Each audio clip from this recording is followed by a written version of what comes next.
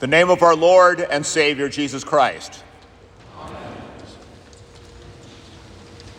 Today's gospel lesson, Matthew 4:17, you hear the first words that Jesus preached. Repent, for the kingdom of heaven is at hand. These words are the basis for the sermon. However, to introduce the sermon, I would like to remind you of the last words that Jesus spoke in the Gospel of Matthew. Go therefore and make disciples of all nations, baptizing them in the name of the Father, and of the Son, and of the Holy Spirit, teaching them to observe all that I've commanded you. And behold, I am with you always to the end of the age. He who is God with us died for sinners and rose triumphant from the dead. Jesus died and rose for the salvation of everyone. There is no salvation anywhere else. According to Jesus, there is no, well, that's fine for you, but it's not good for me. It does not fit my life. In love, he calls for the gospel to be preached and sacraments to be administered so that all would be his disciples. He desires all to be saved. That is why he died for all. It is his will that all be his disciples. It is his will that all hear the good news of his salvation and that all would be his baptized. However, two things are clear. Jesus wants all to be saved, and he is the only way of salvation. Throughout the Gospel of Matthew, you see the absolute necessity of Jesus' ministry. He, after all, is Emmanuel, God with us. He is the one come to save. He knows that he is the only possible Savior. He knows the absolute necessity of him going to the cross. For Jesus, it is absolutely necessary that he dies for sinners. Jesus is Lord. Jesus is the Savior of the world. That's the only way to see life. He does not give any other option because every option other than seeing Jesus as life leads to death and hell. So it is with this overall picture of Jesus' ministry in Matthew that you hear these momentous first words of Jesus preaching in Matthew. Again, 4:17. From that time, Jesus began to preach, saying, Repent, for the kingdom of heaven is at hand. The word repent means to have a total change of mind and heart. Jesus, God with us, who the Father acclaimed at his baptism by saying, This is my beloved Son, with whom I'm well pleased. Jesus has now begun to preach, and his message is that everyone must have a total change of mind and heart. Because at this time, no one knows that he is God with us, total life, the Savior of the world. Yet all must believe in him or they'll be lost eternally. So repent, have a total change of heart and mind, and follow Jesus is his message from the very start. Jesus wants all to be converted to himself as Lord. He gives no options.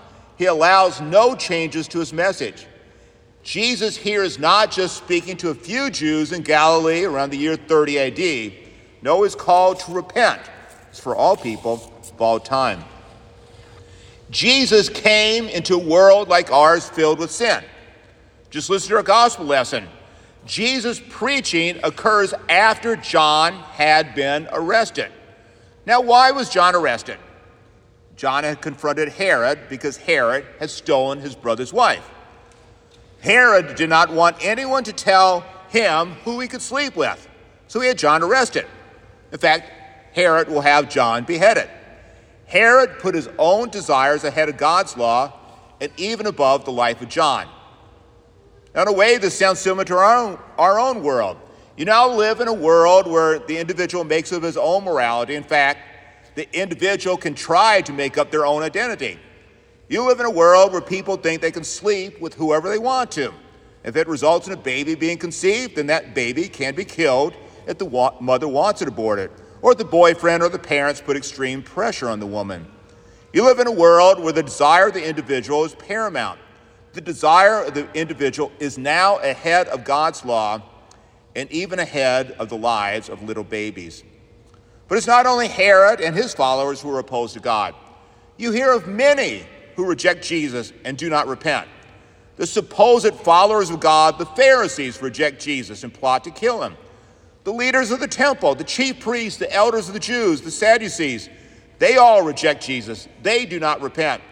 and in their rejection, they will make sure of his crucifixion. However, even more so, there are others who have followed Jesus, but it's on their own terms and not on Jesus' terms. Think of the rich young man who does not follow Jesus.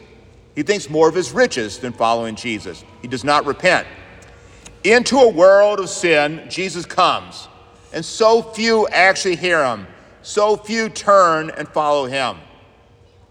You live in a world, and it's very obvious if you go outside of this sanctuary, where many reject Jesus totally.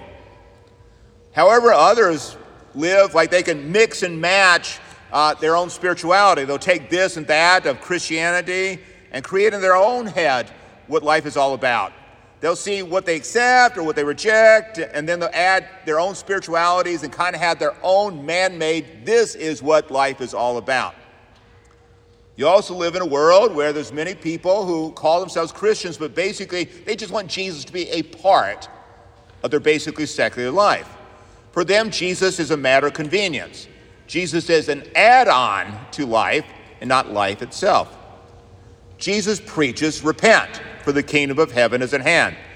What he is saying here is far more than just a turning away from sin. He is saying, be converted to me. In me, the kingdom of heaven is at hand. The word repent means to have a total change of mind and heart. It not only means to be changed from, but to be changed to. Jesus brings about the kingdom of heaven. When Jesus says the kingdom of heaven is at hand, it really is. Where Jesus is, there the kingdom of heaven is. He is right there in his ministry, establishing an eternal kingdom by his innocent life. He is taking upon himself the sin of the world. And later on, he will take that sin all the way to the cross, suffer our eternal punishment, and then rise triumphant from the dead. The kingdom of heaven is at hand is a word of comfort for you and me. You live in a world where there's much uncertainty about what it even means to be human, what life is all about, whether or not my life has meaning. If there is a God, does he care about me? Can I be certain about life? Can I be certain about death? Can I be certain about eternity? You live in the outside world where there are no absolutes, and it's a world of despair. I'd like to quote to you now a poem from Matthew Arnold, who also saw this. But Matthew Arnold was an unbeliever, but he just saw what life was like without the Christian faith. For the world, which seems to lie before us like a land of dreams, so various, so beautiful, so new, hath really neither joy, nor love, nor light, nor certitude, nor peace, nor help for pain, and we are here as on a darkling plain, swept with confused alarms of struggle and flight, where ignorant armies clash by night. Jesus came so that you would have certainty. Jesus came so that you might know the way, the truth, and the life. Jesus is truth. Jesus is certainty.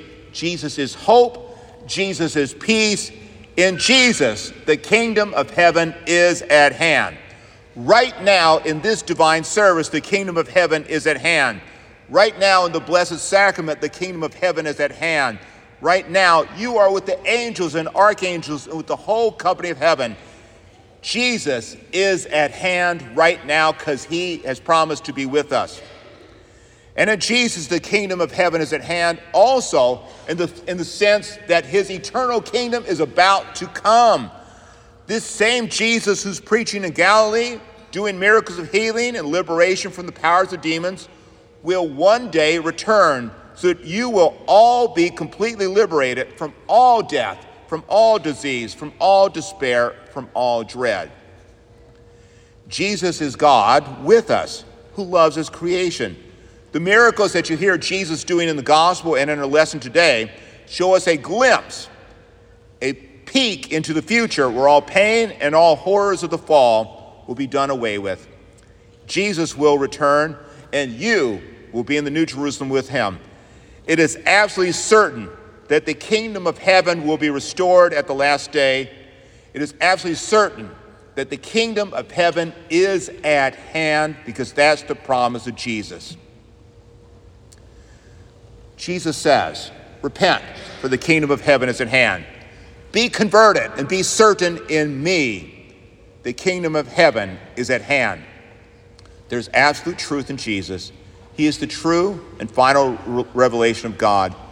All others ways of seeing life apart from Jesus are false. He alone is Emmanuel.